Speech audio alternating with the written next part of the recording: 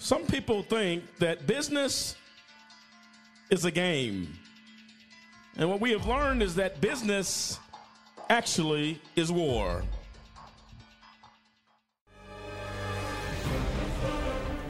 My name is David Banks, and I'm serving an 11-year sentence at the Federal Correctional Complex Prison Camp in Florence, Colorado. I've lost everything. My business, my money, my family, my future, my church, and my freedom. When they wanted people to sign non-disclosure agreements and all that kind of stuff, sometimes they didn't want to do it. It's strange to me. I think it's still strange. It just absolutely makes no sense. Is this really real? Is this happening? And then all of a sudden your whole life is ripped apart. Justice is not fair anymore. They say justice is supposed to be blind. It's not blind. It's not blind. They pick and choose who they want to convict and who they want to send to jail. Ladies and gentlemen of America, what is going on when innocent men get locked away? Ladies and gentlemen, have you stopped to ask the question, where is justice? It's far away. They were floored that they were even being raided. It became very clear that the court-appointed attorneys were not working for the guys. And it seemed like in many cases that they were collaborating or working with the prosecution. We constantly hear in the news, every week you're going to hear about another person wrongfully convicted. There you have it. Tough questions in need for answers. Lady Justice has gone missing. Where is she? Is this happening in America? The American dream has turned into a nightmare. Crying children left behind as a result of a corrupt system and corruption. We will seek and search for justice. We will ask the tough questions. We will demand answers as justice lays idle in the streets of America. We look for the answer.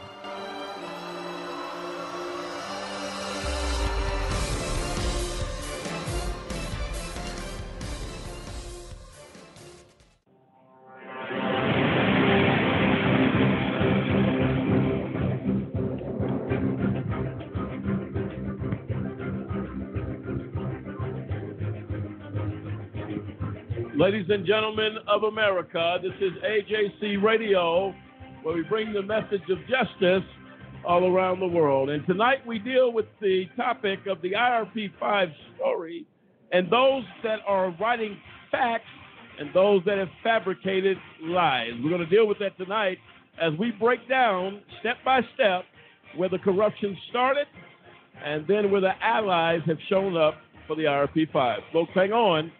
This is AJC Radio.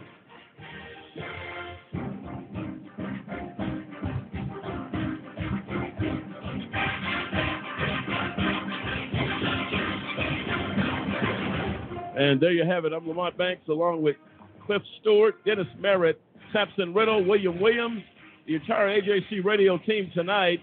And we are happy to have the IRP5 back in studio addressing these issues that I'll tell you what, it's going to take a while to get through all that has happened, but tonight we dig even deeper into the conspiracy and corruption of the wrongful conviction of the IRP5. And we're happy to be here tonight. And Dennis, as we get into this again, picking up, we can't leave out Colorado Springs Fellowship Church, targeted.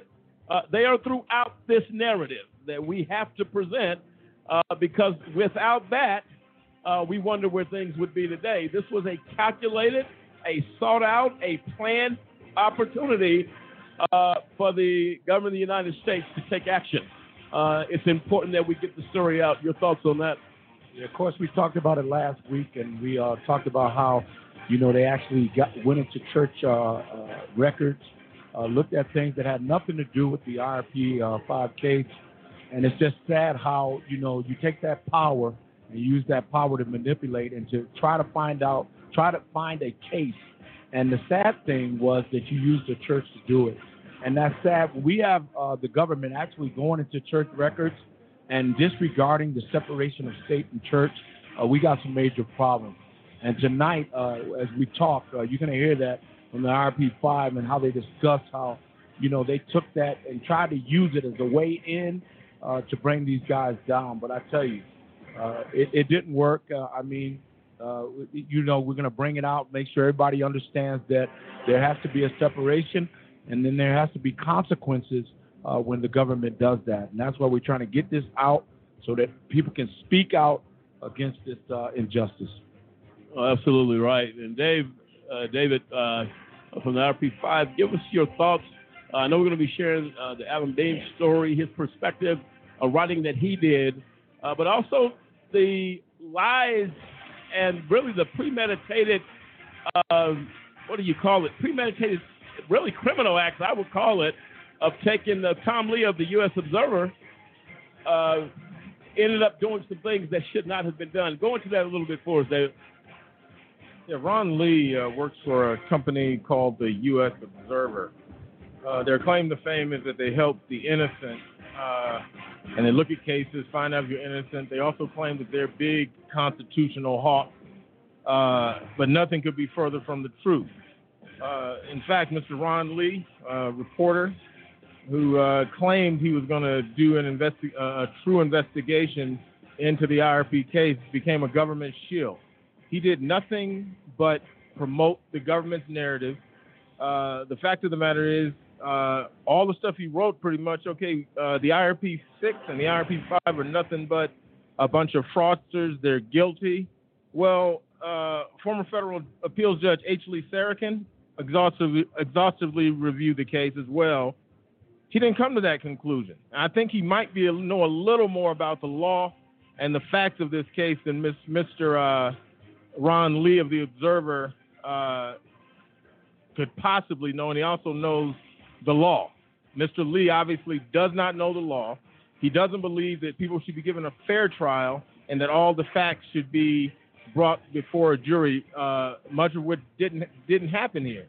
Mr. Lee also claims he's a constitutional hawk. If you read his bio and you read the Observer, that they're so concerned about the Constitution. Yet in his reporting, he never even mentioned the constitutional violations that H. Lee Sarakin mentioned, as well as the ones that were filed as a part of appeal. These are irrefutable. They're inarguable. These constitutional violations happen. I guess Ron Lee's like many other people out there thinks that African Americans should be running a landscaping company or a janitorial company and not a software company, because I guess us African Americans, us blacks, it really isn't good enough in Mr. Lee's obvious opinion to be running a software company. If he doesn't understand, he didn't understand the staffing industry. His entire reporting was completely false and nothing more. He functioned as nothing more than a shield for the government and promote the government narrative. He put the transcript out there. Obviously, he didn't read the transcript, and he knows nothing about the law.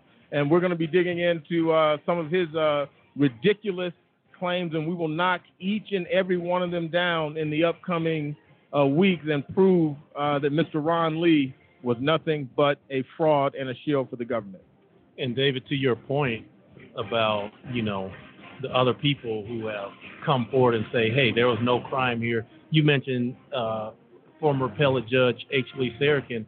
We have Harvey Silverglate, who, if you know anything about politics and law, Harvey Silverglate is a lion as far as the law is concerned. He looked at this case and said the government came up with a crime that never existed.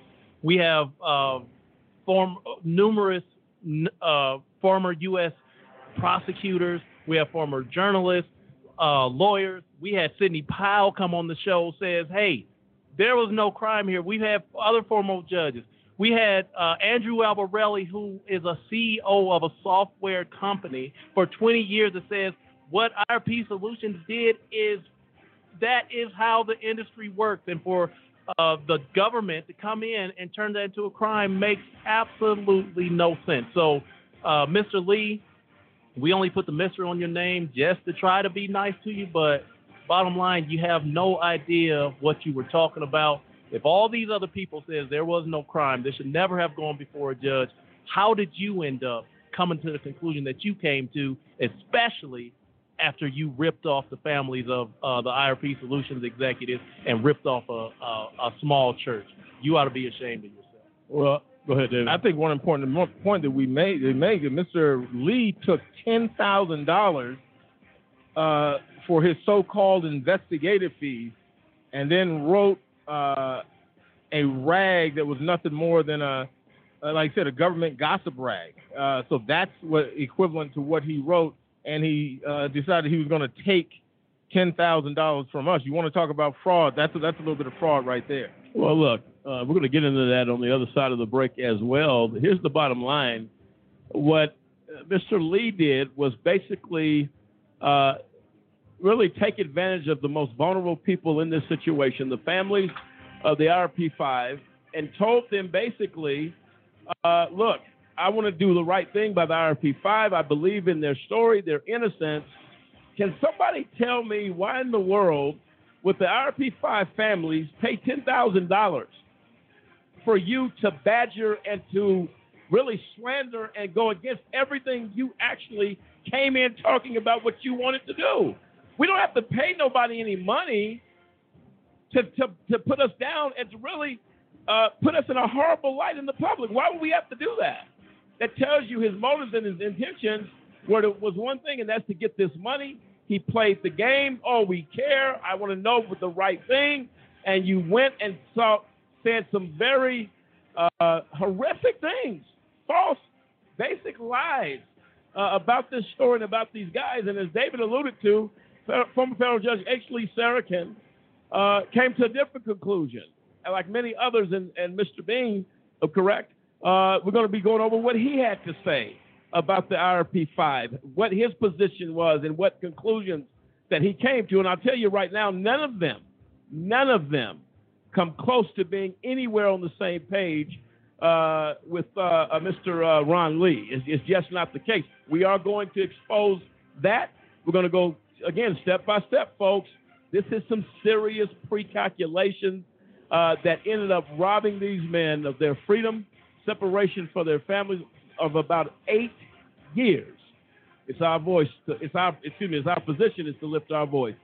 Stay with us. We'll be right back. Feel free to call in. There's the other side of the break. 646-200-0628. 646-200-0628. This is AJC Radio. We'll be right back.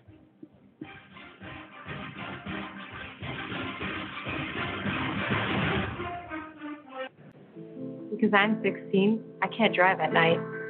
Because I'm 16, I can't work past 10 o'clock on a school night. Because I'm 16, I can't get a cell phone contract without my parents. Because I'm 16, I can't get a flu shot without my mother's consent. At 16, I'm not old enough to watch an R-rated movie alone. Because I'm 16, I can't buy a lottery ticket.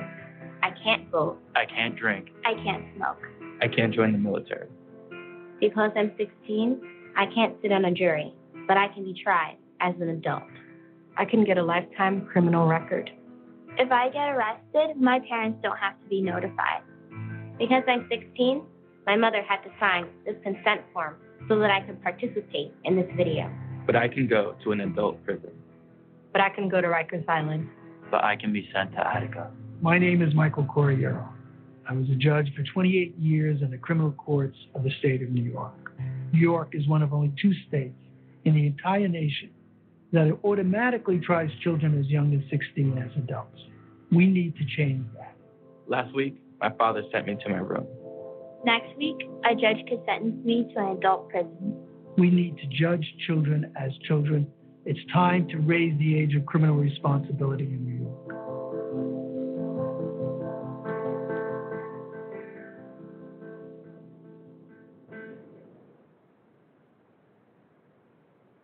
For a kid whose mom or dad is in prison, life is tough.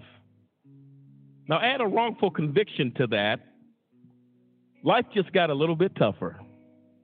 Trying to explain to friends why mom or dad is not at the school play or at the ball game is something that no kid should they ever be faced with, especially if mom or dad is innocent.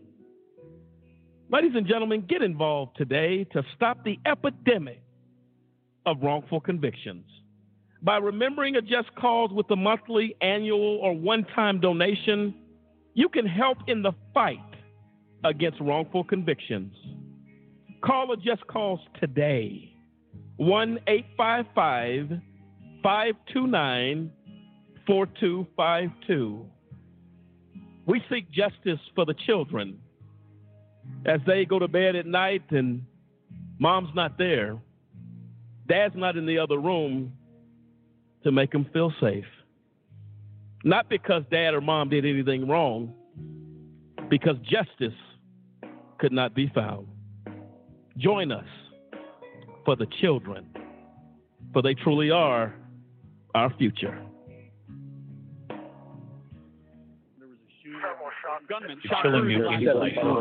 When news and headlines following an act of gun violence fade away, who's left?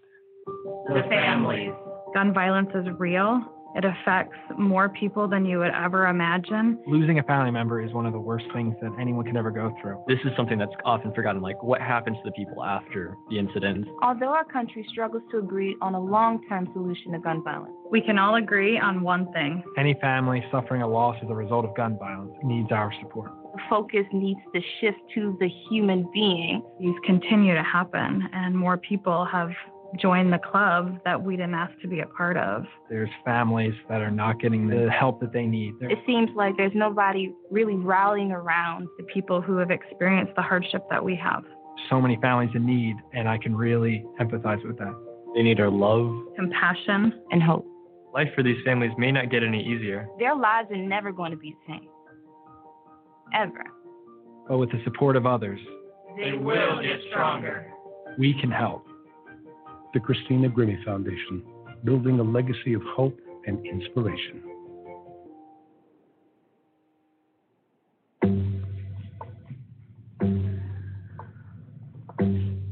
Please have a seat.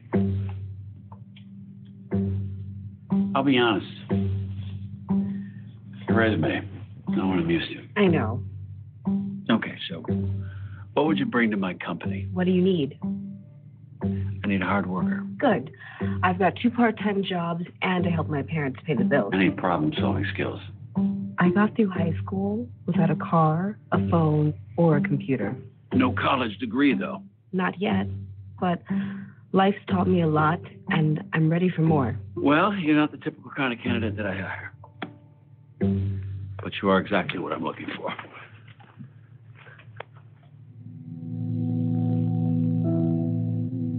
Your company could be missing out on the candidates it needs most. Learn how to find, cultivate, and train a great pool of untapped talent at gradsoflife.org. There's a lot of mud when it rains here, and it makes it really hard to find food. There are car bombs every day. My mom worries about me when I go out. Every time I hear the alarm bell go off in school, I think it's an air raid. Sometimes I have nightmares about it. A lot of houses in our neighborhood have been destroyed. I like to close my ears and sing songs whenever the bombs come close. My dad says we have to leave, which makes me scared. I'm worried our new neighbors won't like us. What if they don't understand our religion? Because we don't speak the language, it might be hard for me to make friends. But I know it's all going to be okay. It's all going to be worth it. I just want my family to be safe. But these are not my words. These are not my words. These are not my words.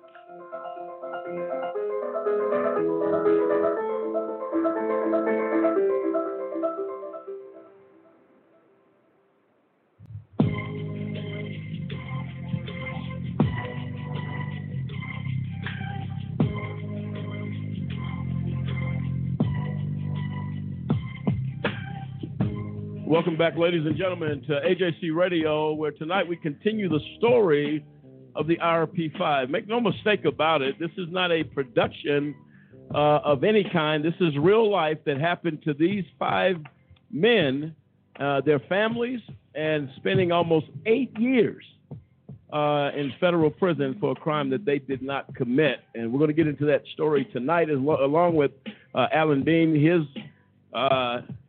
reporting was outstanding. We're going to get into that conversation, and also, again, address the step-by-step of why did Alan Bean come to the conclusion that he came to. And as he wrote this article, he was very much compelled to do so based upon the truth. And you're going to hear a lot of that tonight, and we're going to get into that. David, some of the first things for Alan Bean that he began to really break down, I'd like you to kind of take our listeners step by step as we go in this dialogue, and then we'll discuss each section that we actually get to. And again, ladies and gentlemen, feel free to dial in tonight, 646-200-0628, 646-200-0628, as we begin to get into the details of this story. Go ahead, David. First, we'll start out with a little background. Dr. Alan Bean is a well-known advocate, justice advocate based in Texas. He's the executive director of the Friends of Justice and very well-known in the advocacy and wrongful conviction and civil rights community. Now, Mr. Bean conducted a 6-month investigation.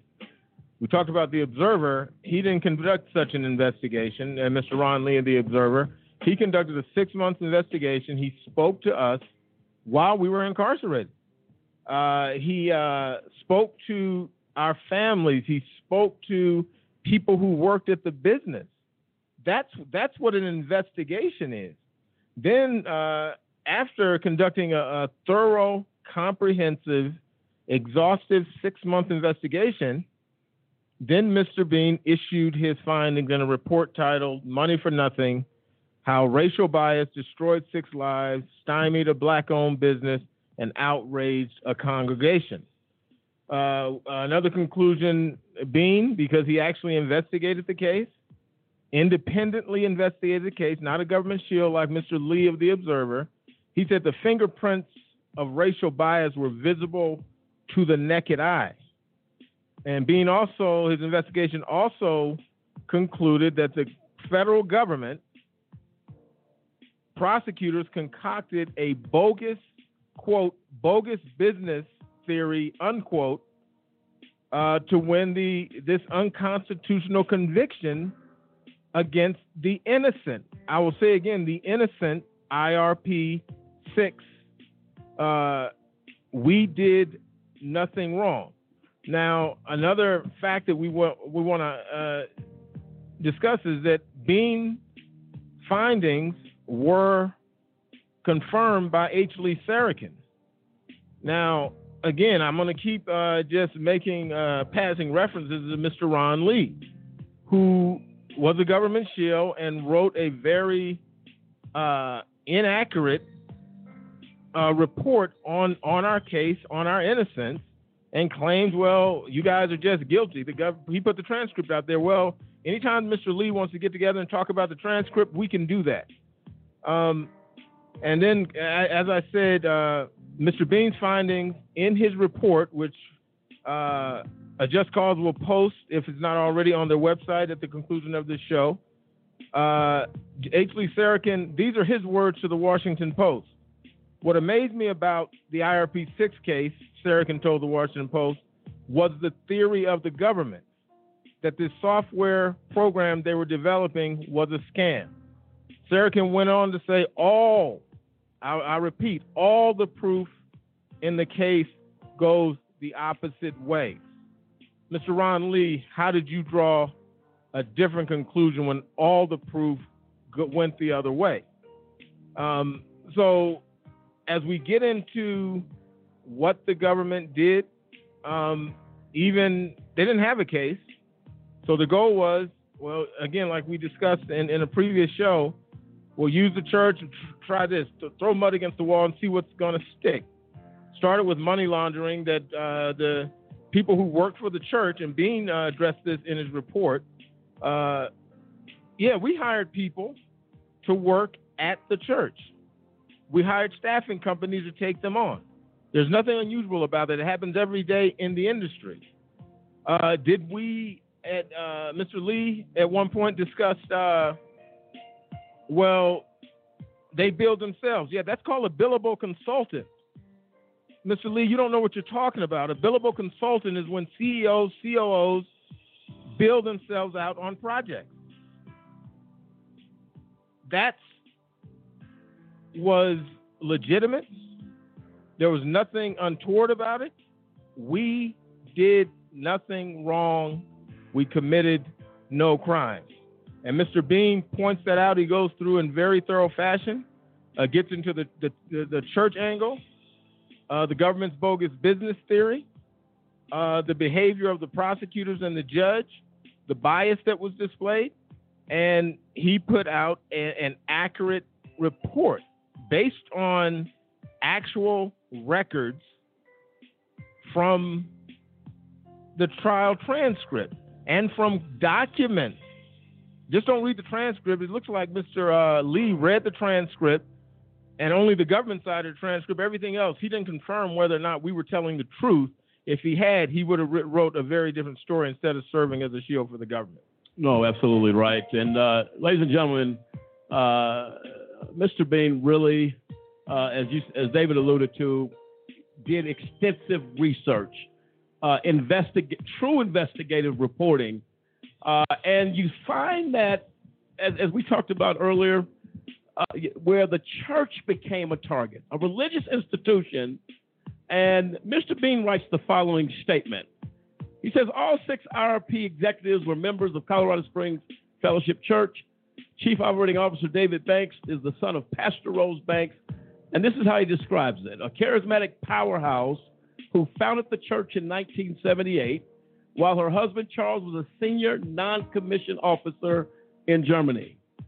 And he goes further to talk about anyone familiar with the Pentecostal worship experience would feel right at home at Colorado Springs Fellowship Church. The music, tight contemporary rhythmic, is performed with a true virtuoso, I believe is what he says here. Pastor Banks, as she usually calls, prays for the sick, stresses the importance of the baptism of the Spirit, but the basic thrust of the ministry is love in action. What does that tell you? Now, with all of this, everybody had an opinion primarily about Colorado Springs Fellowship Church. And the reason that opinion was formed, it was the really unethical behavior and lies, not only with Matthew Kirsch, AUSA, but Judge Arguello, which we've talked last week, was very prejudiced and biased against this church. So, David, when you talk about Alan Bean and what he saw, he didn't see anything that was unusual at the church. This guy, just as a result of his investigative reporting, these are the conclusions that he came to. I think this is why it is so troubling when you hear about this judge, this prosecutor, and then the lies of Ron Lee against these guys. It's some type of fairy tale fabrication or theory that the prosecution set out to do for one reason: to destroy the lives of these men. I'm trying to figure out what motivates a person to do that. That's what I'm trying to figure out. So if you got these guys that Alan Bean says, look, these guys are exactly what Federal Judge Ashley Sarkin said. That's why he really pressed to get the letter to President Obama to say in all of his years, he has never seen an injustice on this level. Does that not count for something, David? Well, and Lamont brought the church back into it. Now, to give you a little background on that, the government didn't have a case. So it launched on a fraudulent theory that the church members, and I'm going to read a little bit from Alan Bean, and we'll tell you what his findings are. Alan Bean writes, although half of the information technology contractors working at IRP had no relation to Rose Banks' church, and companies that work with intellectual property tend to hire professionals they know and trust, and IRP was no exception. what Bean was saying, if you know somebody, it's about who you know. And people hire people they know. It's called networking. So somebody says, well, would you hire this person? I know this person, I'll hire that person, or I know them directly, I'll hire that person. The government's claim was that, okay, well, you guys are hiring these church members, in essence, just to get kickbacks. That's a theory that he had no evidence whatsoever to back up. In an effort to obtain or get the evidence or support his theory, he went into church banking records without a subpoena. That is clear. That was litigated in court. And so he decided to use the church as a sword and as a predicate for bringing charges against us, but that didn't work out. A grand juror in that grand jury that he attempted to indict us on these trumped up money laundering charges said what Judge Sarakin said: we had been indicted and imprisoned for failing to pay debt. A grand juror actually asked, but if I don't pay somebody for the work they've done, that's not a federal crime. AUSA Kirsch was unable to get an indictment with that grand jury, prompting him to retool his FBI agents and then impanel another grand jury years later and only call an FBI agent. He didn't want to know the truth. He didn't want to call any real witnesses because it would go against what he was really trying to do. So just from the outset, this shows that his motives were not clean, and he was a rogue prosecutor seeking a wrongful conviction for some, whether he was motivated by money, I just don't know. It just race, was it motivated by race? We just don't know what really motivated him, or was he being paid by some large corporation or some, we just don't know. But we do know there was no crime committed. He knows the crime wasn't committed, or he wouldn't have had such a hard time trying to come up with a theory, because the proof would have been in the pudding. The facts would have been in the record. They were not there. He had to manufacture, scheme, and do whatever he had to do to get us convicted. And the bottom line with that is that gives you a little bit of an indication. And I think that's why people are so in a point of disbelief that the IRP5 men went into a courtroom pro se, because the lawyers they had were dipping their hand in the same pot that the government was. So if you look at the transcripts, go back to the record of trial, these men, when I tell you presented a case, they should have won. But you had a biased judge and you had a biased prosecutor. And to David's point, was it the fact these were mostly minority men? And because they'd come up with something that it was said, they've never seen nothing like it before. The law enforcement, the demos and things that were put on in Washington, D.C. said, we've never seen nothing like it. How is it that there were other companies that were given a task to try to come up with something, but this came down to the IRP5 to make that happen? Dave, go ahead. Well, a couple of things. One of the things David was bringing up, the fact of the grand juries. I was the only member of the IRP5 that was called to testify at the grand jury. I'm the only white member of the IRP5. Now, in the grand jury, I brought a notebook full of evidence showing our innocence. When I tried to give that to the grand jury, the prosecutor tried to usher me out of the room. So I had to say to the grand jury, does anybody want to see this evidence? Finally, one grand juror said, I want to see it, and they had to give it to them.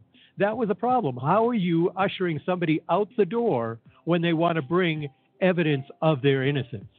And then second of all, Lamont was just bringing up the fact of, here we are, we're just a little company that is going up against these big guys for the software. Well, in Alan Bean's report, when he talked to me, he said, how did a small company think they could go up against these big companies?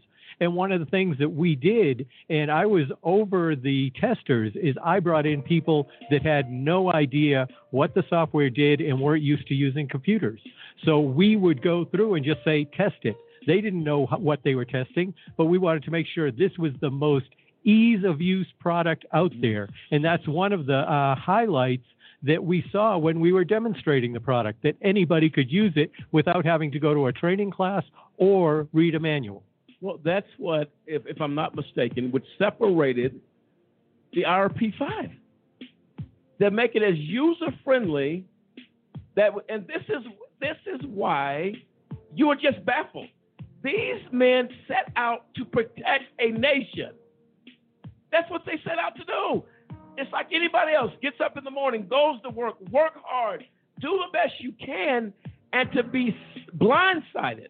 You know anything about a blindside? You didn't see it coming because we all were taught to believe, do the right thing, there are no issues. Ladies and gentlemen, the IRP5 did one thing. They set out, they embraced the entrepreneur spirit and wanted to be successful in what they did, and they were attacked for it. That's what happened. And that is the most insane thing. I don't get it. I just don't get it. William, your thoughts on that? You know, the thing about it is they were never actually given the opportunity to present anything. I think when I look at this, I look at the fact that how, you know, they really didn't get to, they represented themselves and represented themselves well. They were not able to put together defense because of the way the court led them and didn't allow certain things to be presented. And that's one of the things that's always bothered me about it. You know, when you sit there and you watch it, they were not able to give a proper defense. And even to Dave's point, you know, how you're standing there and with the grand jury, you have evidence in hand. And, you know, this is what you were facing. It's like the deck was stacked against you.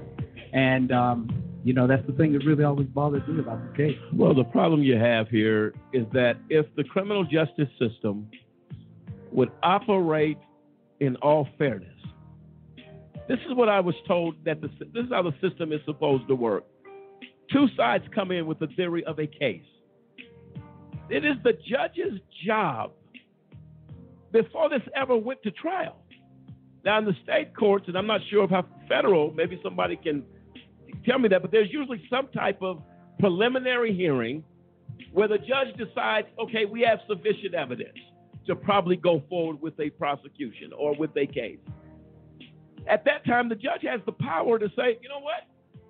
There's no there here. There's nothing here. The judge's job is to simply make that decision. And when you talk to all the people that a just cause is talked to, where's the crime?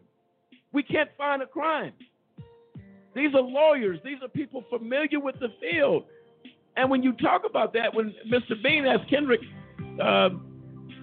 Dave, I believe he asked you that Dave Zappolo made the reference that what made you guys think you could go against these big companies? You know why? Because we believed in our product. That's why. You believe in something, no giants out there, no matter who they are, the work that went into what you guys did, every single day and night, what you guys did, you reward us with all types of lives and credibility issues. This is why when you hear it, no matter how many times you hear it, it is troubling. It is troubling. Go ahead, Dave Zappolo. And while we were in trial, one of the things that they kept bringing up is that we hired unskilled labor. And that was done on purpose to make this software work better. And while we were in prison, I actually read an article in the Wall Street Journal that told companies, you need to hire people that don't know anything about your company because they're going to make your company better. That's what we were doing. We were doing that in the early 2000s, and they put us in prison for it because they brought it up in jail and brought it up during trial and made us look like we were doing something wrong. Unbelievable. David, thanks. Now in the industry, they call that dummy testing. So you want to make sure that the most naive, most basic user can sit down, use the software, and find their way through it.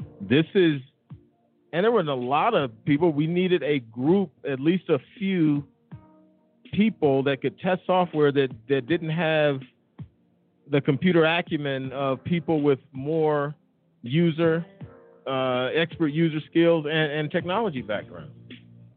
And that is, William, you had a thought? Yeah, I was just going to piggyback on that, because that is one thing that's critical, and was critical about the process in which this software was developed. That's why when people saw it, they were in awe of it, because of the amount of work that went into making that product better. Every day, these guys were basically putting it to the test and making it better. How can we make it better? And basically what David's talking about, both Dave and David are talking about, is what we see in the industry is usability tests. So when you put it in front of somebody that has no idea, and if it allows them to work and go through that process cleanly, then all of a sudden they're sitting there saying, wow, this is a really great tool. That's why when people saw the software, that was their impression. They were like, wow, we've never seen anything like it. Because the amount of work and effort that went into testing it, improving it, making it better, these guys were constantly working on it. And I was there. I was firsthand watching what was going on. Everybody just minds cranking on how to make this thing better. And then when you think about it, they were rewarded for their good. Each one of them was motivated to make it better, to help industry, to help law enforcement. And this is how they were paid. Well, what's so concerning, I'll say it again, folks. How do you criminalize such efforts? I don't listen. You know why that's never going to make sense to me? Because it's not supposed to make sense. How is it that these men, all 5 of you, work night and day? These are men of integrity. They put in. This is what we call sweat equity in industry. You would see. There's no value to it. These guys believed in what they believed in, and they put every ounce of energy into it. Now, to your point, Lamont, I look at this, and we're in this IT-driven age. You look at the Zuckerbergs, you look at the Bezoses, you look at the Cooks, you look at all these guys that are out here. They're leading billion-dollar, trillion-dollar companies. They're putting in so much to it. And we play around with a lot of toys. What these guys had was a product that was going to make us safer. That's one of the things we always talk about. It was going to make our country safe. We're getting ready to come up on 9/11 again, and we're no safer today than we were when it happened. Well, this software was intended to do just that. And these guys, this is the significance. To me, it's the significance of the story. We were going to be made safer with the software. Well, look, AUSA Matthew Kirsch, Judge Christine Arguello, let me put this out to our listeners tonight and all that will hear this show. I received a phone call today to a Just Cause from someone who began to tell me he suffered abuse at the hand of AUSA Matthew Kirsch. He is going to be coming on this show in the next week or so. And he said he came across a Just Cause press release in regards to the conduct of officers, if you will, of the court. This man, when I tell you I was moved by his story, and he said, anything I can do, whatever I can do to help. He said, but I can tell you right now that Matthew Kirsch was a man that is a very bad person.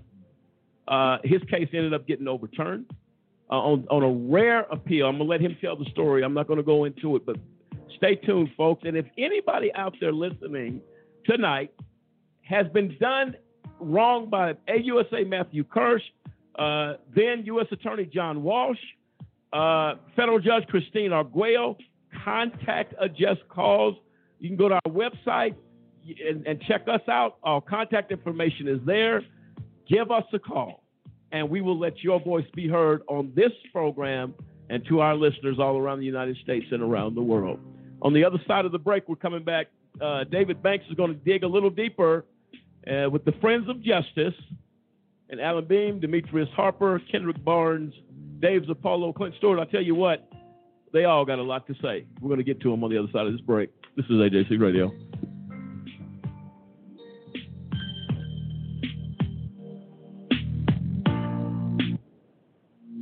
Mass incarceration means that we've got a very high rate of incarceration historically, comparatively. And the other thing is the rate of incarceration is so high, so socially concentrated, that we're no longer incarcerating the individual, but we're incarcerating whole social groups. The rate of incarceration now is about 5 times higher than it was historically. Historically, it was 100 per 100,000. Now it's about 500 per 100,000. If we look at prison, if we add jail to that, it's about 700 per 100,000. Nowhere in the world incarcerates as much as we do. We've seen extremely high rates of exposure to the criminal justice system for African American men with very low levels of schooling. So if we think about black men who were born in the late 1970s and who are growing up through the American prison boom of the 1980s and the 1990s, the chances that they're going to serve time in state or federal prison if they dropped out of high school is about 70%. So going to prison for that group of black men with very low levels of schooling, that's become a normal life event. And that's really only happened in the last 10 years. We're at this point now where there's about 1.2 million African American children with a parent who's incarcerated. That's about 1 in 9. The research shows that kids who experience parental incarceration have diminished school achievement, they have behavioral problems, depressive symptoms, acting out. And there's also evidence that these kinds of negative effects associated with parental incarceration are concentrated more among boys than among girls. And there's a very real risk here that incarceration becomes an inherited trait. The underlying issue is we've chosen prison as a way to respond to that problem of crime. And there are a whole variety of ways that we could have chosen to respond to that problem of crime. We've chosen the response of the deprivation of liberty, and we've chosen the response of the deprivation of liberty for a historically aggrieved group whose liberty in the United States was never firmly established to begin with.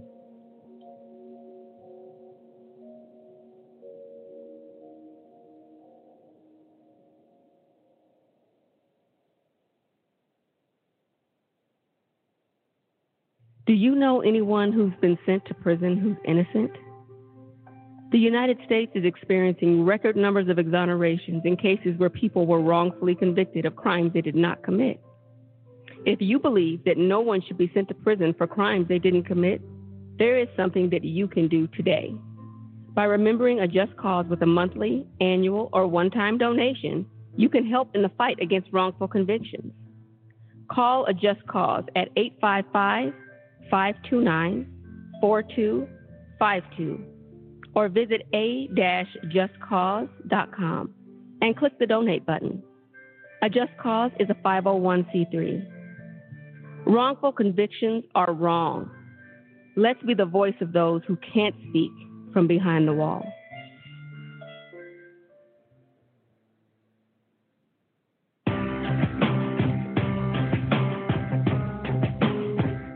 How often does our justice system get it wrong, convicting innocent people of crimes they did not commit? A new project by the University of Michigan Law School and the Center for Wrongful Convictions at Northwestern University School of Law tries to answer that question. In the last 23 years, more than 2,000 people have been convicted of serious crimes and later exonerated, according to the National Registry of Exonerations. By far, the largest segment was almost 1,200 defendants falsely convicted because of large-scale patterns of police corruption, generally in drug and gun cases. Of the remaining 873 defendants exonerated, nearly half were wrongly convicted of murder, and of that group, 101 were sentenced to death. On average, it took more than 11 years for a conviction to be set aside. Why does the justice system get it wrong? In homicides, the biggest problem is perjury and false accusation, most often by supposed eyewitnesses. False convictions in adult rape cases are primarily based on mistakes by by eyewitnesses, while false convictions in child sex abuse cases are often for fabricated crimes that never occurred. 2,000 exonerations may seem small in a nation with more than 2.3 million people behind bars, but there are far more false convictions than the report contains. Most false convictions are never formally challenged, and those convictions that are successfully overturned receive little or no attention from the media, according to the report's authors.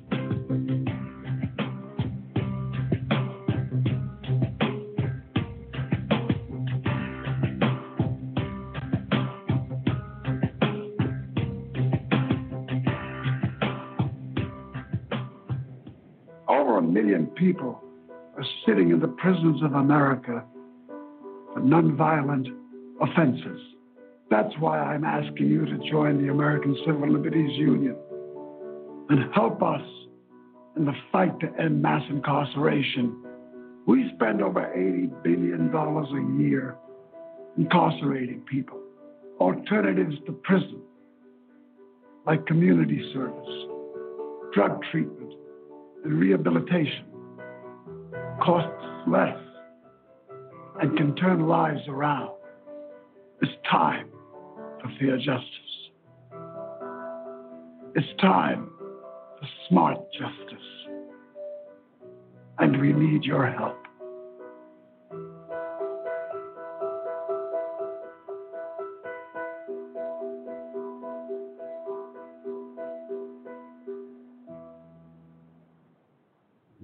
Congress shall make no law respecting an establishment, religion, or prohibiting the free exercise thereof, or abridging the freedom of speech, or of the press, or the right of the people, peaceably, to assemble, and to petition the government for a redress of grievances.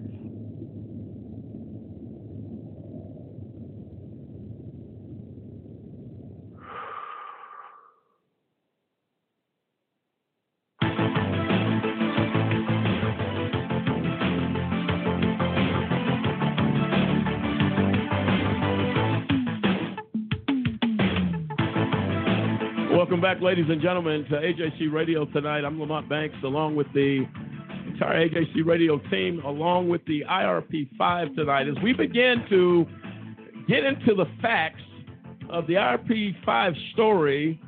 And really the baffling thing here, no matter how many times you hear it, no matter how many times you read it, you are blown away at the outcome, if you will, of the IRP5 8 years in federal prison for doing one thing: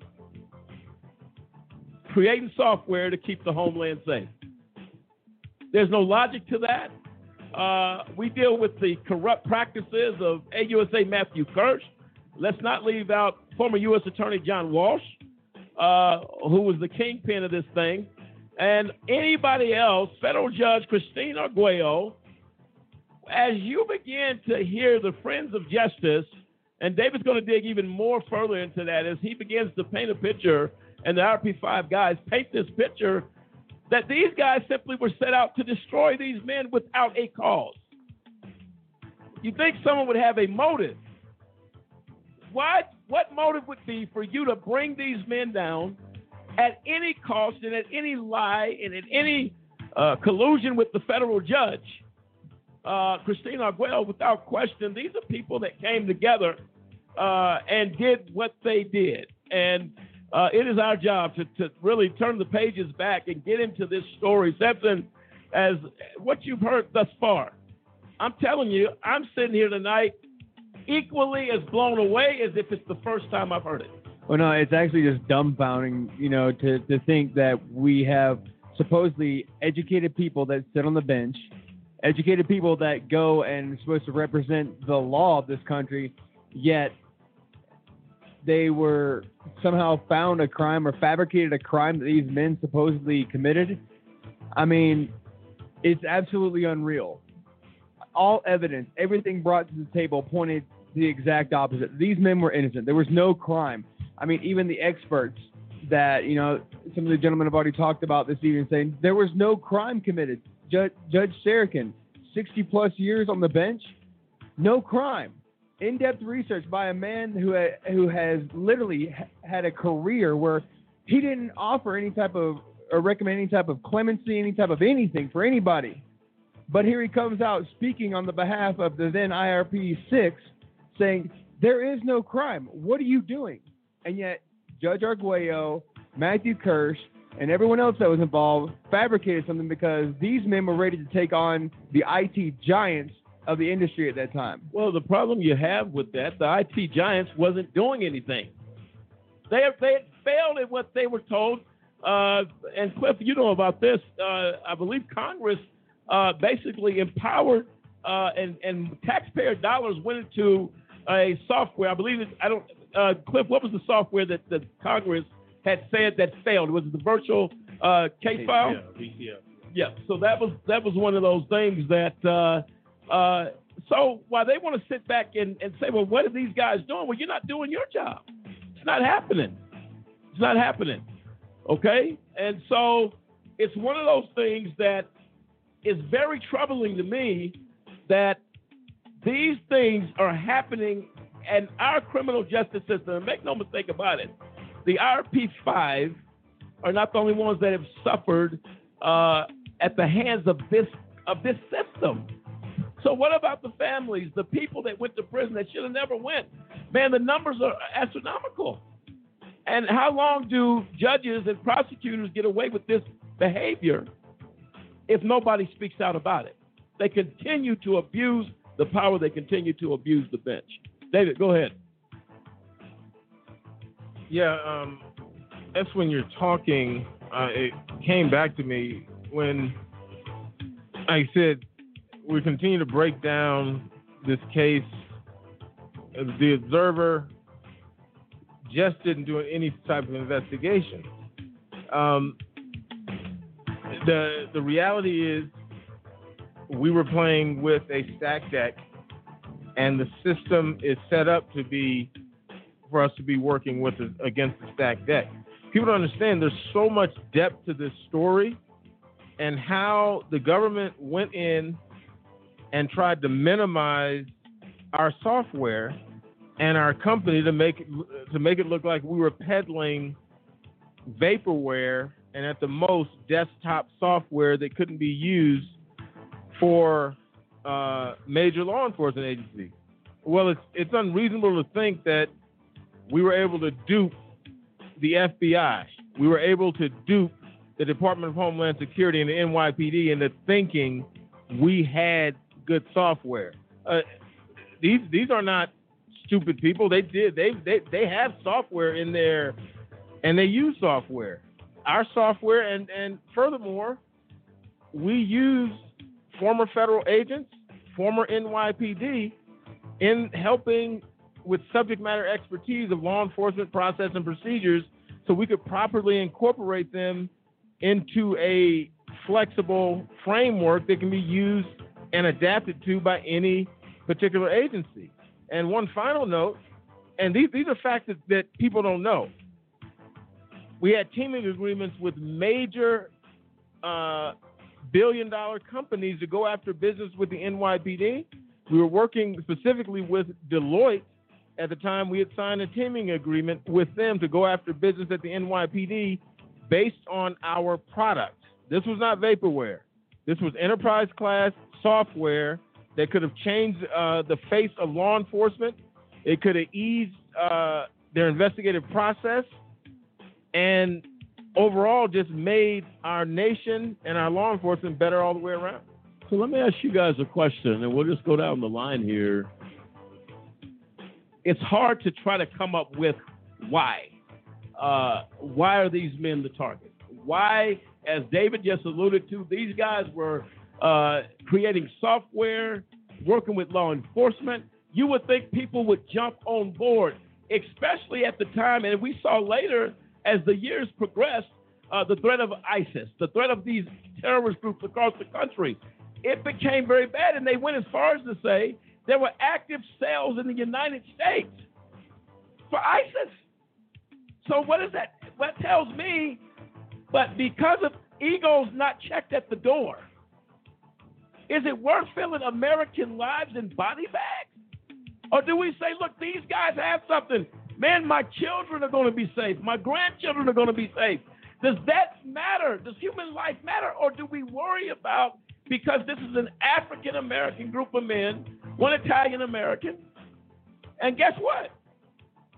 We don't want to communicate with you. We don't want to give you the credit for doing what you've done. While body bags continue to be filled, while terrorist acts continue to be done on this nation, this vision of the IRP5, make no mistake about it, started at ground zero in New York City. That was the pivoting point to these men to say, you know what? We have to do something. And William said it best. This was a lot of work. Nights in, nights out, sleepless nights, all trying to do something that was good. And the government comes in and blindsides these men with a corrupt judge, Christine Arguello, with no ethical meter reading at all. Simply continue to abuse of power from the bench. From day one, when this case went to court, the abuse started. David Zappolo, your thoughts? Well, one of the things that I think is when you look at this, we were going to make a lot of really big companies look bad. In Alan Bean's report, he talks about in a recent interview, FBI Chief Technology Officer Jack Israel explained why industry giants like IBM, SAIC, Dynacorp, and Lockheed Martin have repeatedly failed to deliver usable investigative and intelligence software to government agencies. Well, if they were unable to deliver that, and we, a small black company, were able to do it, we would make every single one of them look bad. And then it comes back on us that they decide we can't let that happen, and we end up in prison. No, for sure. And Cliff, if you can do me a favor, share with our listeners the process, even in Congress, when we talked about the virtual, case file. Tell us a little bit about that. What happened with that? What Congress was trying to, basically they gave money for these guys to do it, and it failed. Tell our listeners a little bit about that. Well, and David, you can chime in as well, but the bottom line is when the virtual case file was paid for, I think at the tune of $385 million, that were basically lost, squandered by SAIC, and the American people got nothing for that money. And Robert Mueller, the FBI director at that time, stood before Congress and told them, and anybody who was around at that time that saw that, it was shocking, amazing, appalling, disgusting, every adjective you could use for waste, fraud, and abuse of American taxpayer money, because he stood before Congress and told them, yes, the money was spent. We have nothing to show for it. How many of those executives at SAIC were even indicted, even had to pay retributions for the taxpayer money that they lost? Nothing happened to them. But then you look at IRP Solutions and you're like, okay, because they were in debt, you put them in prison, but a company that squandered away close to $400 million of taxpayer dollars, that company just gets a pass, and then they funded the next project, the Sentinel project. So you're talking about almost $1 billion that was wasted, and the FBI still have nothing to show for it. And this is Dave Banks. What happened, virtual case file was created from the Congressional 9/11 Commission making findings after their investigations that the antiquated FBI systems and their failure to share information through those systems contributed to the 9/11 attacks. Virtual case file was attempted by SAIC. It was actually upwards of $400 million. And then the Sentinel program, which was another $825 million and counting.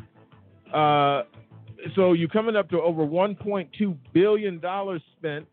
And Jack Israel, who was the chief technology officer, told, I believe it was Federal Government IT, I can't remember the exact publication, that the Sentinel project, which was the one they spent $800 million on, failed when they tried to build an electronic case management system. That's where it failed.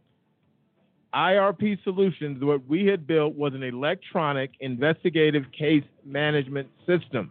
There was a reason the government was looking closely at this software. This was their most difficult undertaking, was to develop an investigative case management software. We took our time, we spoke to the experts, we built something that was extremely valuable and could be adapted to any agency's investigative process.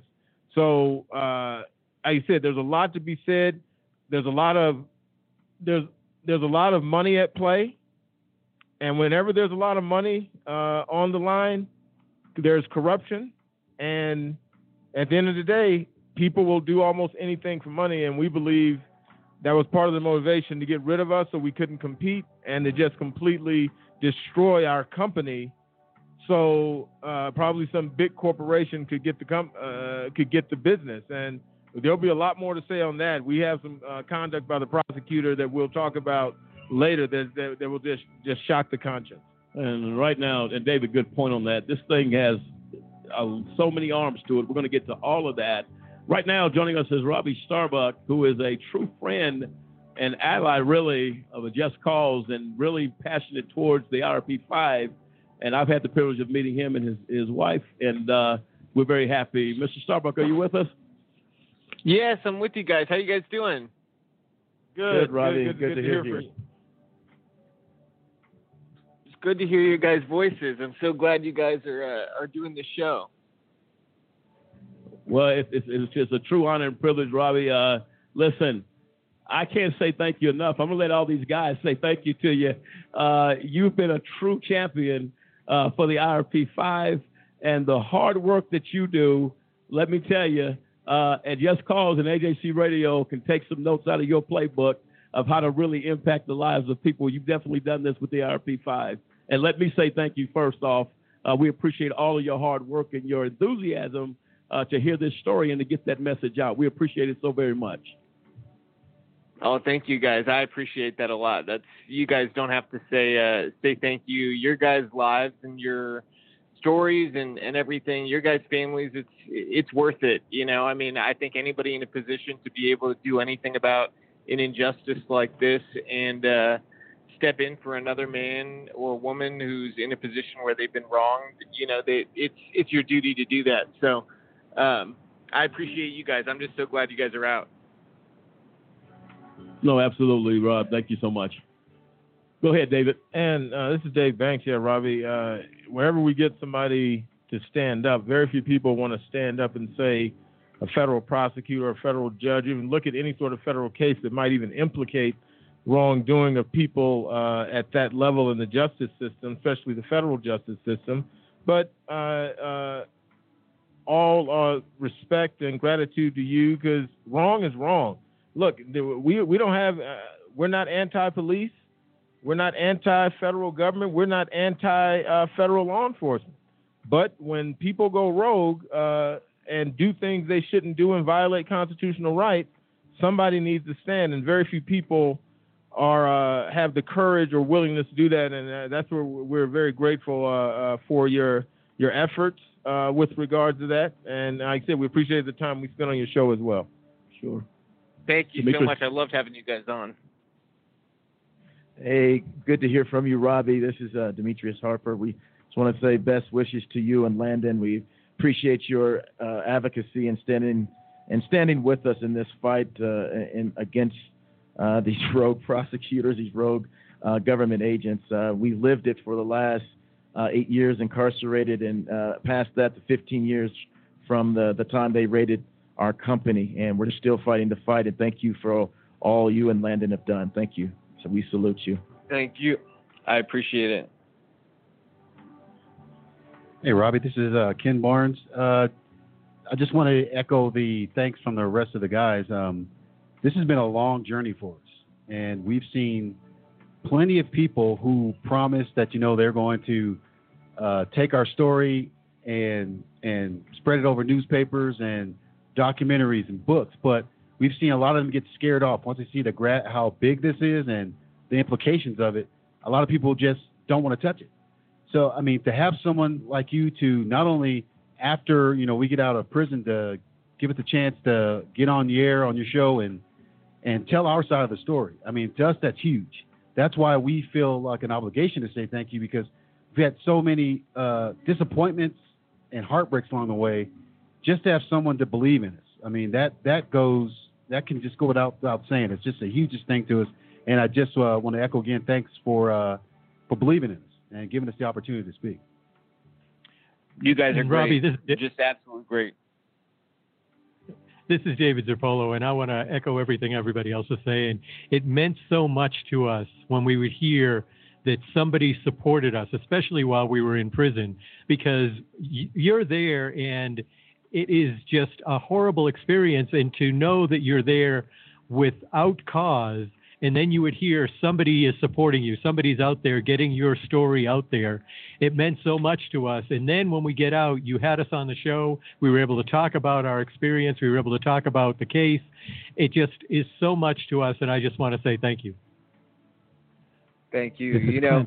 When you guys were still in there, I had a moment too where my wife and I were talking about it one day, and I said, I look at our kids, and these men deserve to be looking at their kids. They deserve to be seeing their kids grow up and their families grow and their families, go through hard times and good times. And they deserve that whole thing, and that's what inspired me to keep talking about you guys and to, talk to people within the government that would listen and do whatever I could to support you guys.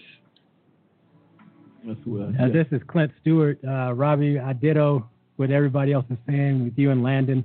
And just like Ken has said, when we talk to people about our story, for some reason they fall off. When they hear about it and see how big it is, they back away, they get cold feet, they don't want to talk about it, what have you.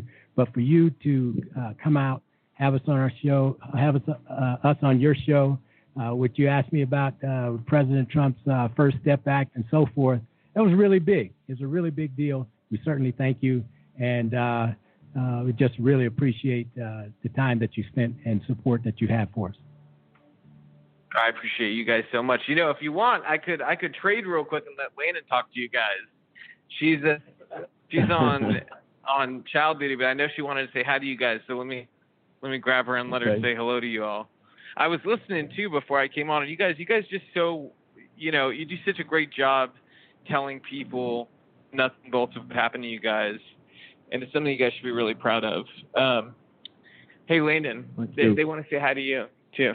Oh my gosh! Hi guys. Hello, Landon. Hi, Landon. Hello, Landon. How you doing? We're doing well. How are you, gentlemen? We're very, very well. Very like good. I said, as Dave Banks talking here, as we thank Robbie, we thank you guys' unified support for us and everything that you did to advocate on our behalf. And let it be said that Landon and Robbie are Trump supporters. Like I said, we as people can all get along. And like we said, Trump may say something that may offend the average person, but at the end of the day, other politicians are saying a lot of offensive stuff as well. And like I said, and they're getting nothing done. And we don't throw the baby out with the bathwater. We got to look objectively at everything we do. And hey, I'm tired of the status quo. So does everything please me? No, everything doesn't please me, but nobody can please everybody all the time. But you got to look through and get the best out of what people give you, and that includes the President of the United States. Definitely. So, hey, Landon, this is Lamont Banks, just calls. I'll tell you this. I believe we came together through the Clinton Stewart release video that was put on the internet. And I believe Robbie shared it, right? And that was a big moment. That actually went viral. 3.5 million views, and Robbie Starbuck and Landon Starbuck's footprint was on that. So we were able to give definitely kudos to the president without him signing that First Step Act. Clint Stewart may not be out of here today. So you have to thankful for President Trump. He did something that a lot of people couldn't do. That's right. Trump did it. He said, look, if it hits my desk, I'm going to sign it. And that was a bipartisan thing that came together. You got to say thank you. And Robbie and Landon, let me tell you, that video is viral. Diamond and Silk ended up sharing it as well. You guys were like the freight train, man, coming with that. And it impacted a lot of people. We can never say thank you enough for what you've done. Oh my gosh. I mean, it's the least we can do. And we're just happy that, it just goes to show everybody, if one person, you never know the effect you're going to have with that one small act of consciousness and kindness. So, that's it's the very least any of us can do when we come across something or we have a moment to choose right and wrong. We can make a difference. So, I'm just so happy, thrilled for you guys. Really am. Well, thank you so much. And hopefully you guys are not working too hard. But what you've done, we are very impressed. Please know our guys, and if there's something we can say about Robbie and Landon Starbuck on this show for any things you guys are promoting or pushing, we're more than happy to join in the fight with you as well. So please leave that as an open door invitation to you and Robbie at AJC Radio and the Just Cause. Oh, thank you guys so much. We're so thrilled for you guys, and congrats on your show, and we'll definitely be tuning in. Okay, thank you guys. Anything else, guys, before Landon goes? And Robbie? Well, just a heartfelt thank you. Okay. Thank you, guys. All right. Go ahead, Robbie. You guys always have a special spot in our hearts, and appreciate you guys. Thank you, and we echo that as well on this end. Okay. Awesome. Thank you so much. Thank you, guys. God bless y'all. All right. Take care. Take care. There you have it, Bye. folks. Robbie and Landon, thank you so much. Robbie and Landon Starbuck, really powerhouses in carrying the message of the IRP5. And Clint, I'll tell you, it came from a huge amount of people welcoming you home out that prison. And I tell you what, without President Trump, could not have happened. Very special thank you to him and to the Starbuck family. Go ahead, Clint. Absolutely. I really, they asked, how does it feel? I said, well, President Trump signed the First Step Act. We appealed to President Obama to do something for us. He couldn't help us.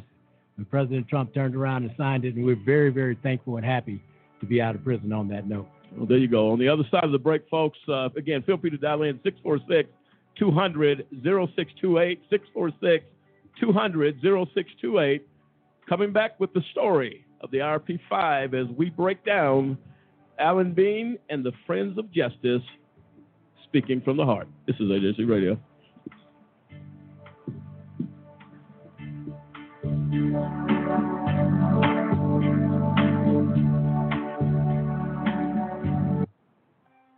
Ladies and gentlemen, can I ask you a question?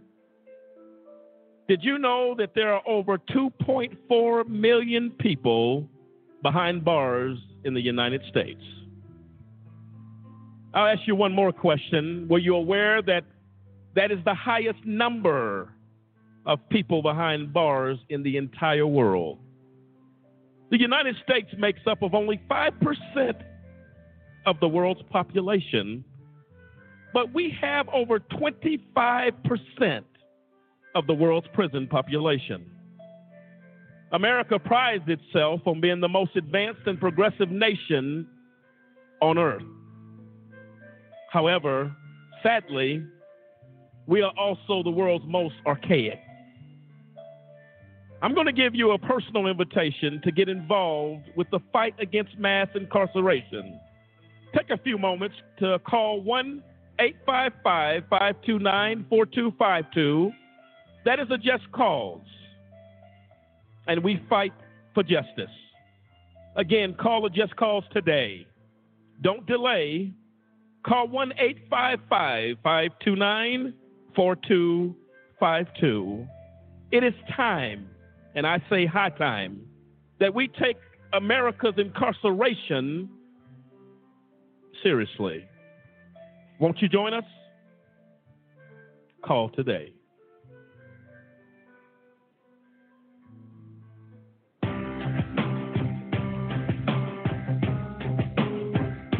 How often does our justice system get it wrong? convicting innocent people of crimes they did not commit.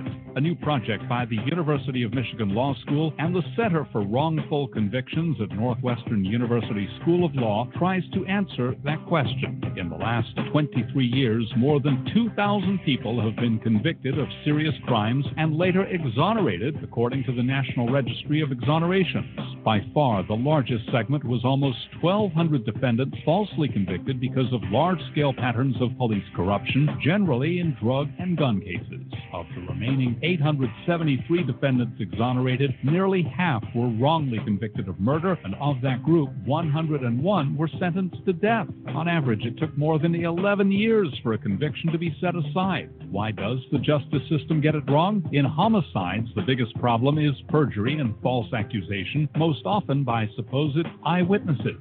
False convictions in adult rape cases are primarily based on mistakes by eyewitnesses, while false convictions in child sex abuse cases are often for fabricated crimes that never occurred. 2,000 exonerations may seem small in a nation with more than 2.3 million people behind bars, but there are far more false convictions than the report contains. Most false convictions are never formally challenged, and those convictions that are successfully overturned receive little or no attention from the media, according to the report's authors.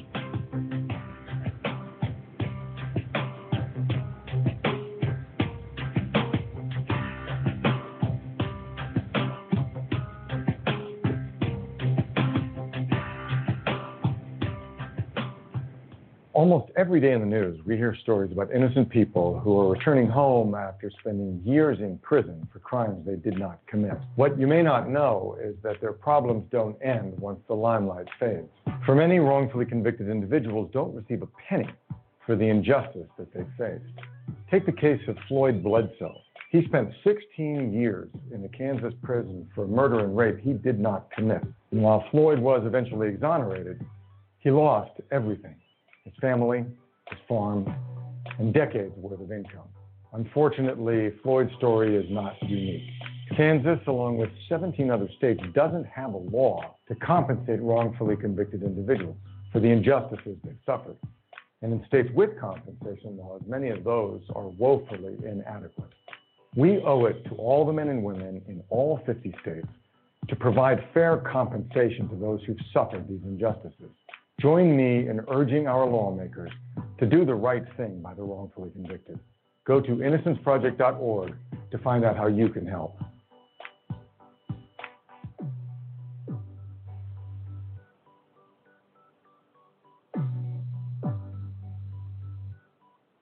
I wanted to be in the military since I was a kid.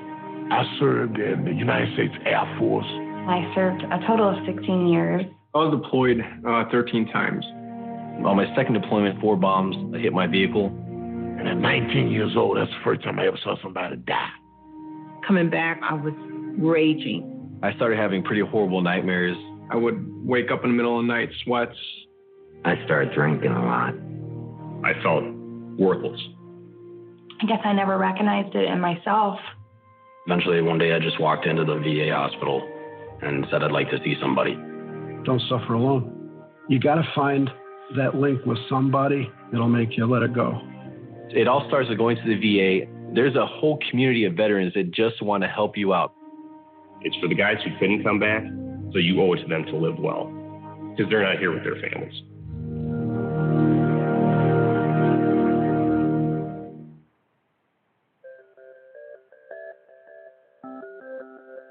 The United States of America incarcerates more people than any other country in the world. In fact, the U.S. hosts more prison inmates than all other developed nations combined. As of 2010, the world population was over 6.8 billion people, with an estimated 9.8 million in jail. This figure, compiled by the International Center for Prison Studies, refers both to individuals held in jail awaiting trial and inmates serving time after sentencing. So there are 9.8 million human beings on planet Earth living inside of cages that we know of. In 2010, the U.S. was home to about 309 million people, 4.5% of the world's total population, but housed 23% of the world's prisoners. So take a moment to think about what this means. It means we imprison more people than enormous autocratic countries like China. We imprison more people than Russia. Compared to the size of our population, our rate of imprisonment dwarfs our closest allies, like the United Kingdom, France, and Canada. As of 2010, there were over 1.6 million post-trial inmates serving sentences in America's state and federal facilities. This number does not include those being detained pre-trial or those on probation. The most unique feature of incarceration in America is the large and active role of our federal government. In most countries, crime is reacted to at the local or regional level, whereas the American government finances and legislates a significant portion of law enforcement at the national level. State governments still do their fair share of incarceration, though. California and Texas incarcerate more than other states with over 171,000 inmates each. Florida is a close third with over 103,000 prisoners. But no single state locks up more people than the federal government with over 208,000 inmates. Perhaps the nickname Land of the Free, Home of the Brave should be updated. Though I suppose you need to be brave to endure the highest likelihood of incarceration the world has ever known. Prisons are not what we think about when we think of America, and they shouldn't have to be. A free nation shouldn't imprison so many people, and a fiscally responsible nation can't afford to. With close to $40 billion a year in state correctional spending, the financial costs are obvious and staggering alone, but the human costs are often underappreciated. 1.6 million fathers and mothers, brothers and sisters, sons and daughters of American families are incarcerated. It's time for people to realize that the criminal justice system in America is desperately in need of reform.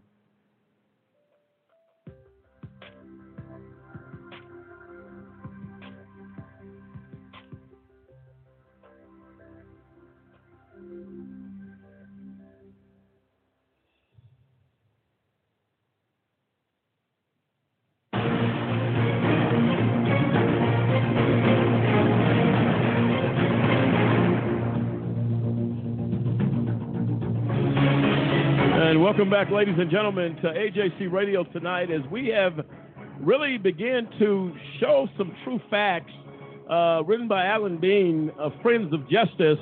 I'll tell you what, who wrote the facts of the injustice suffered by the IRP5. And I'll tell you what, as we have begun to roll the pages back and take a look back in time, it is crystal clear of the abuse done by federal judge Christine Arguello, AUSA Matthew Kirsch, and John Walsh, who were all part of this really behavior just was unethical and clear abuse. Also, Sunetta Hazra as well, also part of this scheme to really bring these men down. I'll tell you what, you failed in one part. These men are free tonight. And they have a voice, and we're going to hear their voice tonight as we have thus far. And Kendrick, I believe you wanted to add some information to this discussion. Go ahead. Well, I want to add, as we're going over Bean's report, and you hear from all the other comments prior on the strength of the software that the Silk software was and how effective it was. But I also want to bring to our attention how Alan Bean, how this case started and how he went in really thorough, and I think it's a good read about how there's an attorney in Denver. He's a very powerful attorney and used to be an assistant U.S. attorney named Greg Goldberg. Now, Greg Goldberg initiated the case on IRP with one caveat. He never seen the software. We never even did business with Greg Goldberg. And Alan Bean goes into how he said, in his eyes, IRP was a bogus business, only pretending to develop software so they could defraud staffing companies. A question, Kenneth, real quick. This gentleman did not work for the U.S. Attorney's Office? No. So he basically brought a complaint to the U.S. Attorney's Office not being an officer of the an employee of the court. Correct. Is that correct? At the time, he was a private attorney. And if I'm not mistaken, he was working for the law firm Holland and Hart. So this man, as a private citizen, wakes up one morning and says, you know what? I think I'm going to go after these African-American folks and tank them, and let's just do what we can. Any citizen cannot go into a U.S. Attorney's office or a DA's office and say, look, I'd like you to bring charges against this one or that one. Well, this, in my mind, this is the modern day Black Wall Street, because you can't burn down our city because we didn't have a city. So let's indict these businessmen, these black businessmen, and say, hey, you know what? They're not even developing software. I mean, you have to remember that the search warrant by the FBI agent John Smith was granted on his belief that this is purported software, but he never, in anywhere in his investigation, said, well, I asked them, let me see the software. He never even seen the software. And this is Dave Banks. I want to make a point to that. Now, in the search warrant affidavit, he interviewed Melissa McRae. Melissa McRae worked for the FBI's Chief Information, the CIO's office of the FBI. She attended a demonstration. In the interview, along with, I think it was 4 other senior FBI officials from Justice in Washington, from headquarters in Washington, attended the presentation. And her words, and it's in the affidavit, she tried to minimize the software, but she said, well, it looked like it'd be usable in an FBI field office. Well, if it's usable to run an FBI field office, technology, and obviously she got that wrong because it's enterprise-class software, not a division or department, but a single area of a company. It was developed enterprise class. If it can be run in a single FBI office, why can't it run in all the FBI offices? Right. But this was in the search warrant affidavit, yet he still proceeded that IRP was a purported software company with full knowledge that this senior FBI official working for the senior IT official in the FBI had seen the software. And one final note is he also received 3 weeks before the raid. As I mentioned earlier, we had federal agents working, 3 of them working for the software that came via a referral from Congress to the head of the FBI in Denver. People committing a crime aren't calling the FBI to come work and agents to come work for the company. Let me ask you a question, David. So my understanding is that when every law enforcement agency pretty much of the federal government was in session and looking at this software, correct? When you guys went to Washington, D.C., right? Yes, it was called the Federal Investigative Case Management System Initiative. And that particular initiative, it was a joint Department of Homeland Security, Department of Justice initiative, where they were seeking a single case management solution that the entire federal law enforcement, every agency in the federal law enforcement could work on as their system, although they would still have autonomy over their particular data, but it would make sharing information much more effective. And at that presentation, 4 or 5 members from the FBI's IT in Washington, Immigration and Customs Enforcement, Secret Service, Border Patrol, U.S. Marshals, all of them were in attendance for that presentation. But we were a purported software. Listen. Let me be clear on this, folks. And Clint, I'm coming to you on your point. What's bizarre about this? Do you think Washington, D.C. is compiling these high departments to come and see some software that happens to be fake or Play-Doh or some type of illusion of reality? Why do you bring the top brass to see this software? And why is it that a citizen goes into a U.S. attorney's office and his first statement is that these guys are not doing good business or this is not a proper business? It sounds like to me a conspiracy theory to stop this business. And to the Melissa lady that you named, who was in Washington as well and saw this. Is that correct? That's correct. October 28th, 2004. I remember it vividly. I gave the presentation. Cliff, and then Clint, I'm coming to you. Go ahead, Cliff. Yeah, just to go back to Kendrick's point about Greg Goldberg and him being a normal member of the community, you have to understand how a issue is brought to a U.S. attorney, how it gets to be, okay, we're going to impanel a grand jury and we're going after an indictment. First, a person that has an issue and think there's some type of federal crime going on They report that to the FBI. The FBI then goes out, does some sort of due diligence to say, we found circumstantial evidence that says, yes, there is most likely a crime going on here. We need to take this up to our boss and see if we can get a grand jury impaneled. When their boss at the FBI, usually their special agent in charge, says, yes, looks like you have something here.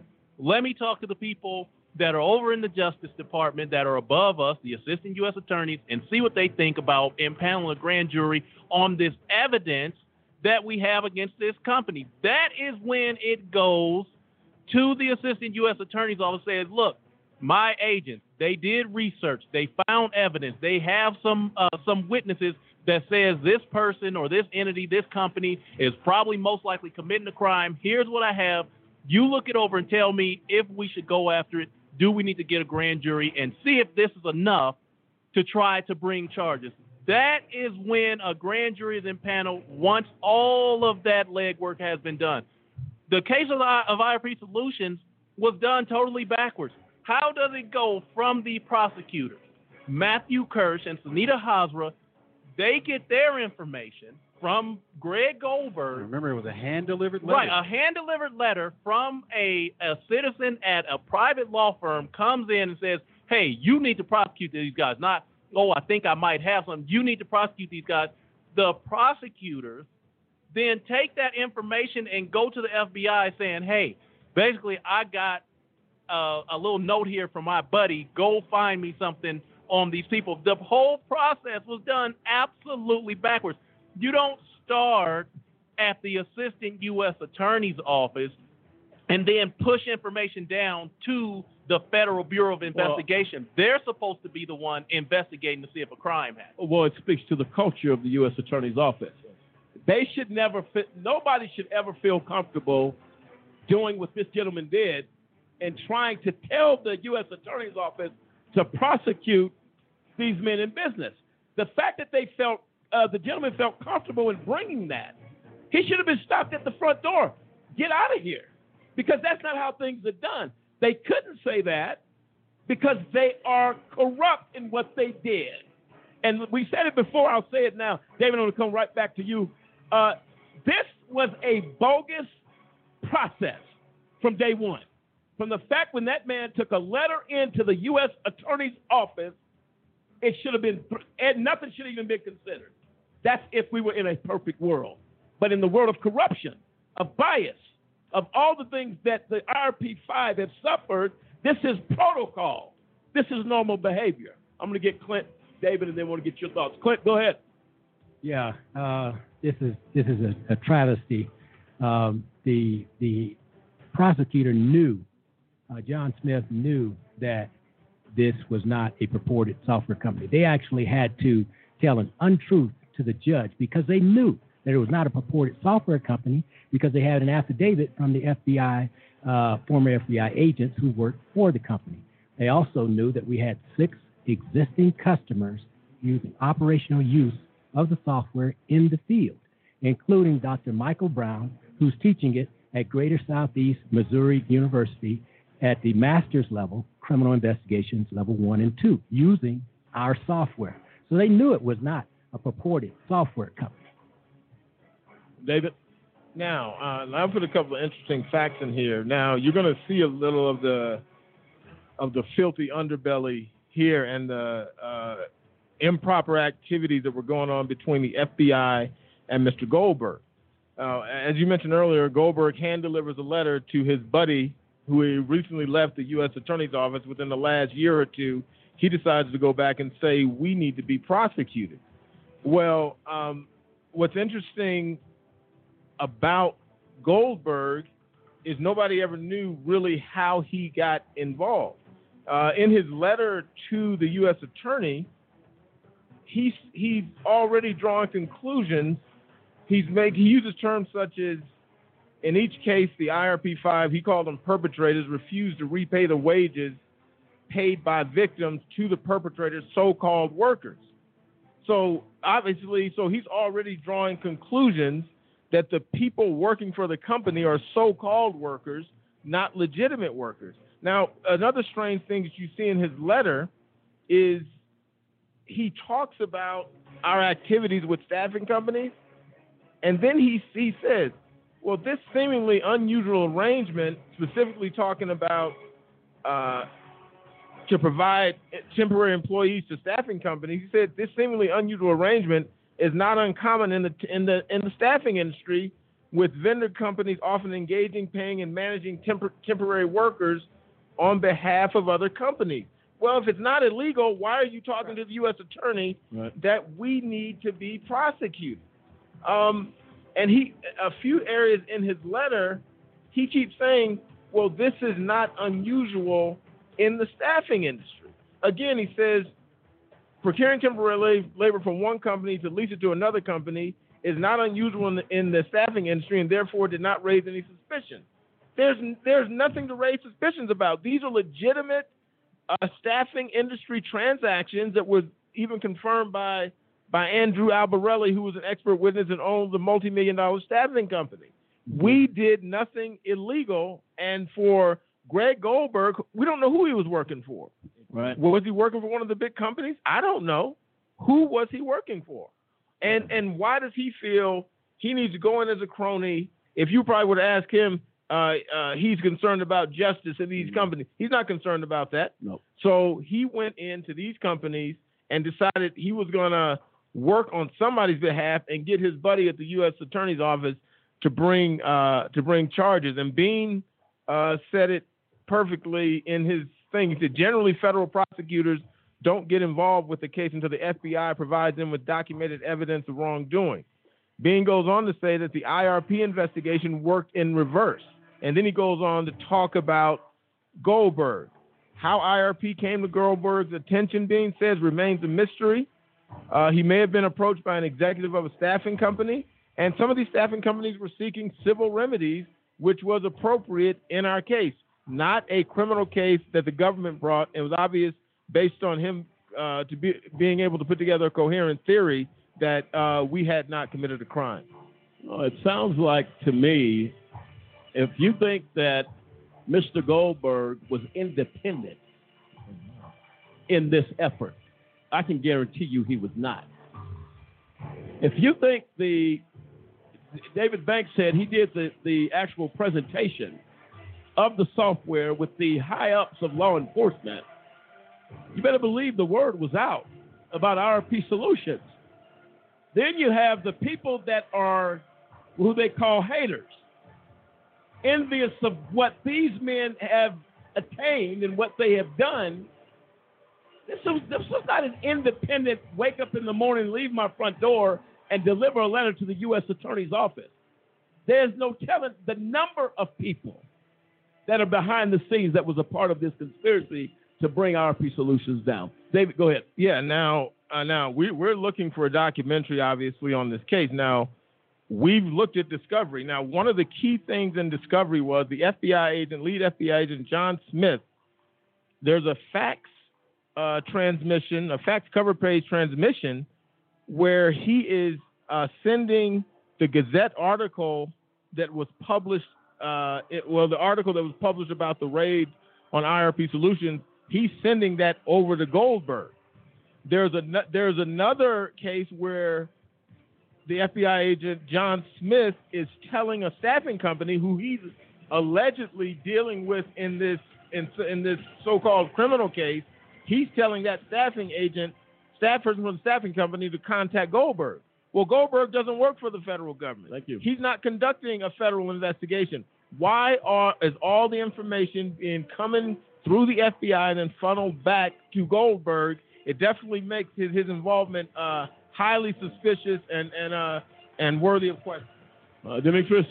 Yeah, another note we want to bring forward is, as this case was brought in reverse, they were told, they had another person that we did and signed a promissory note to, Sunnyside Temporary Agency, and they said this is a civil matter. He even went to the FBI and spoke with the head officer in Denver, and we had it in court. And to Will's point, we tried to bring that up in our defense that says the FBI, the lead agent in Denver, John Smith was an agent, not the lead agent, in Colorado Springs working the case, and she said this is a civil matter and the FBI will not do anything with it. How do you go back in turn and get a criminal case when one of the lead officers in Denver that outranks this John Smith in Colorado Springs says there is no case here? Oh, this is a conspiracy, a premeditated effort to bring IRP Solutions down. And the fact of the matter is IRP Solutions, the IRP5, created software that had never been seen before. If you think the people behind closed doors were not plotting, this is sick. It's as sick as it gets. If you think they were not plotting behind closed doors, how do we stop these guys? How do we bring them down? Because everybody's raving about the software that's coming out of IRP Solutions and the IRP5. What is this? And that is what I believe motivated Mr. Goldberg with anybody else that didn't want to come forward. How many meetings happened behind closed doors in an effort to bring the IRP Solutions company down and to stop them, especially after the demonstration, the presentation that David Banks gave of the software? This is reality, folks. If you think this does not happen, it most certainly does. And there's no other explanation you can come up with than some people had a problem with this company with 6 people, now 5, came together and says, so you got the big companies, their egos are not at the door. Well, we're this company or that company. We have 1,500 employees, or we got this. But you're doing nothing. The IRP Solutions saw something, created something that could not be touched. That is why these men were sought out to bring down. Make no mistake about it. And where's Mr. Ron Lee of the Observer? You weren't aware. You said you conducted an investigation. I don't think you were aware of these facts. Where are you at? What type of investigation are you doing? Investigating what the government said? That's exactly what we're dealing with here. I'm investigating what the government says, and whatever the government says is what I'm going to report. These are facts. They're in discovery. They're in evidence. They're irrefutable, inarguable, and there's nothing you can do with them except accept them as true because they are true, and the evidence is clean and indisputable. No, without question. And Mr. Lee, I'll tell you what, if there was a way, he should be locked up. When you set out to defraud anyone and over a certain dollar figure, this man came in with a disguise. This is a premeditated act. Mr. Lee, Ron Lee of the U.S. Observer, began to put the pieces in place how he could take money from these families and give you a story, I believe in the IRP5, or these men have been done wrong. Just cut me a check for $10,000.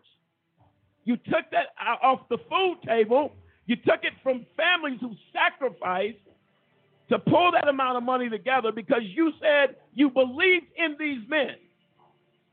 And you robbed them. You should be locked up, Mr. Lee. You have every reason to be concerned about your facade reputation. Your reputation that you believe to be good is a facade. It's a disgrace that you represent any publication and do what you did to the IRP Solutions and to their families is a disgrace, and something needs to be done about it. William, your thoughts? Just real quick, as the guys were talking, I want the listeners to understand the significance of the software. I mean, we're sitting here in this COVID age, and people are collaborating. They're doing things remotely. This software allowed agencies to share this information that is needed. And that's the thing, the significance of it. So when you look at these large agencies being able to share information with each other on criminal behavior, activity, terrorism on campus yards, possible, people that are coming into our country, to share this information. I think that's critical, that we should look at that now as we're sitting at home in the midst of COVID, sharing information over the internet with each other, with our teammates remotely. Think about the significance of that in hindsight of 9/11. That's what this software today is capable of doing. Today, it is capable of doing that. And these guys built it. No, without question. And listen, ladies and gentlemen, believe it or not, we're just getting started. On the IRP5 story, answer one question.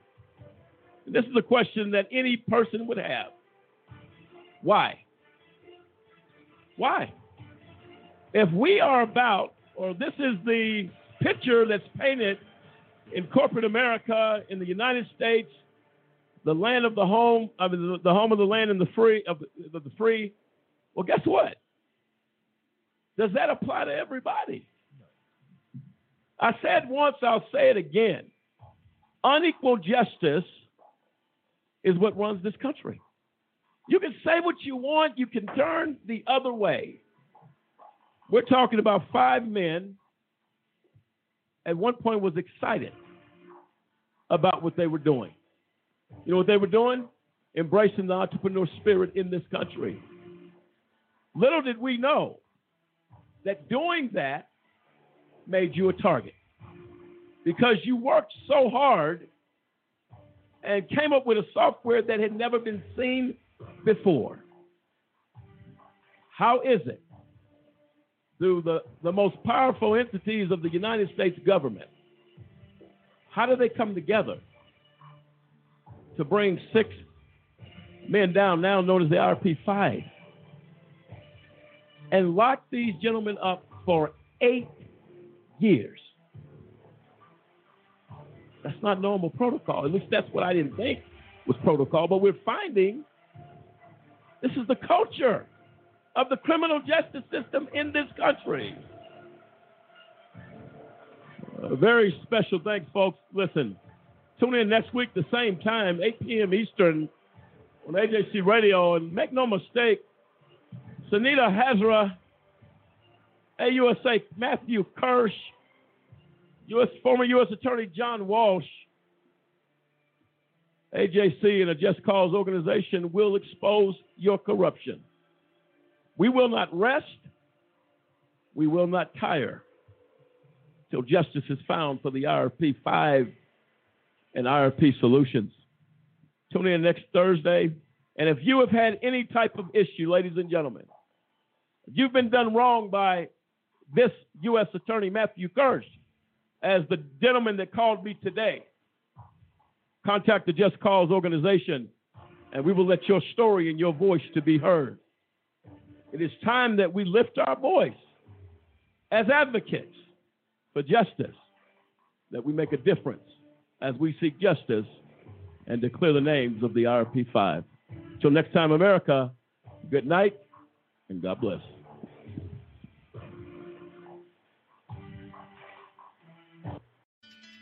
Some people think that business is a game. And what we have learned is that business actually is war.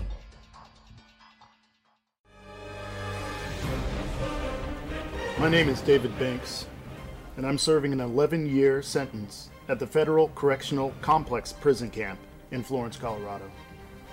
I've lost everything. My business, my money, my family, my future, my church, and my freedom. When they wanted people to sign non-disclosure agreements and all that kind of stuff, sometimes they didn't want to do it. Strange to me. I think it's still strange. It just absolutely makes no sense. Is this really real? Is this happening? And then all of a sudden your whole life is ripped apart. Justice is not fair anymore. They say justice is supposed to be blind. It's not blind. It's not blind. They pick and choose who they want to convict and who they want to send to jail. Ladies and gentlemen of America, what is going on when innocent men get locked away? Ladies and gentlemen, have you stopped to ask the question, where is justice? It's far away.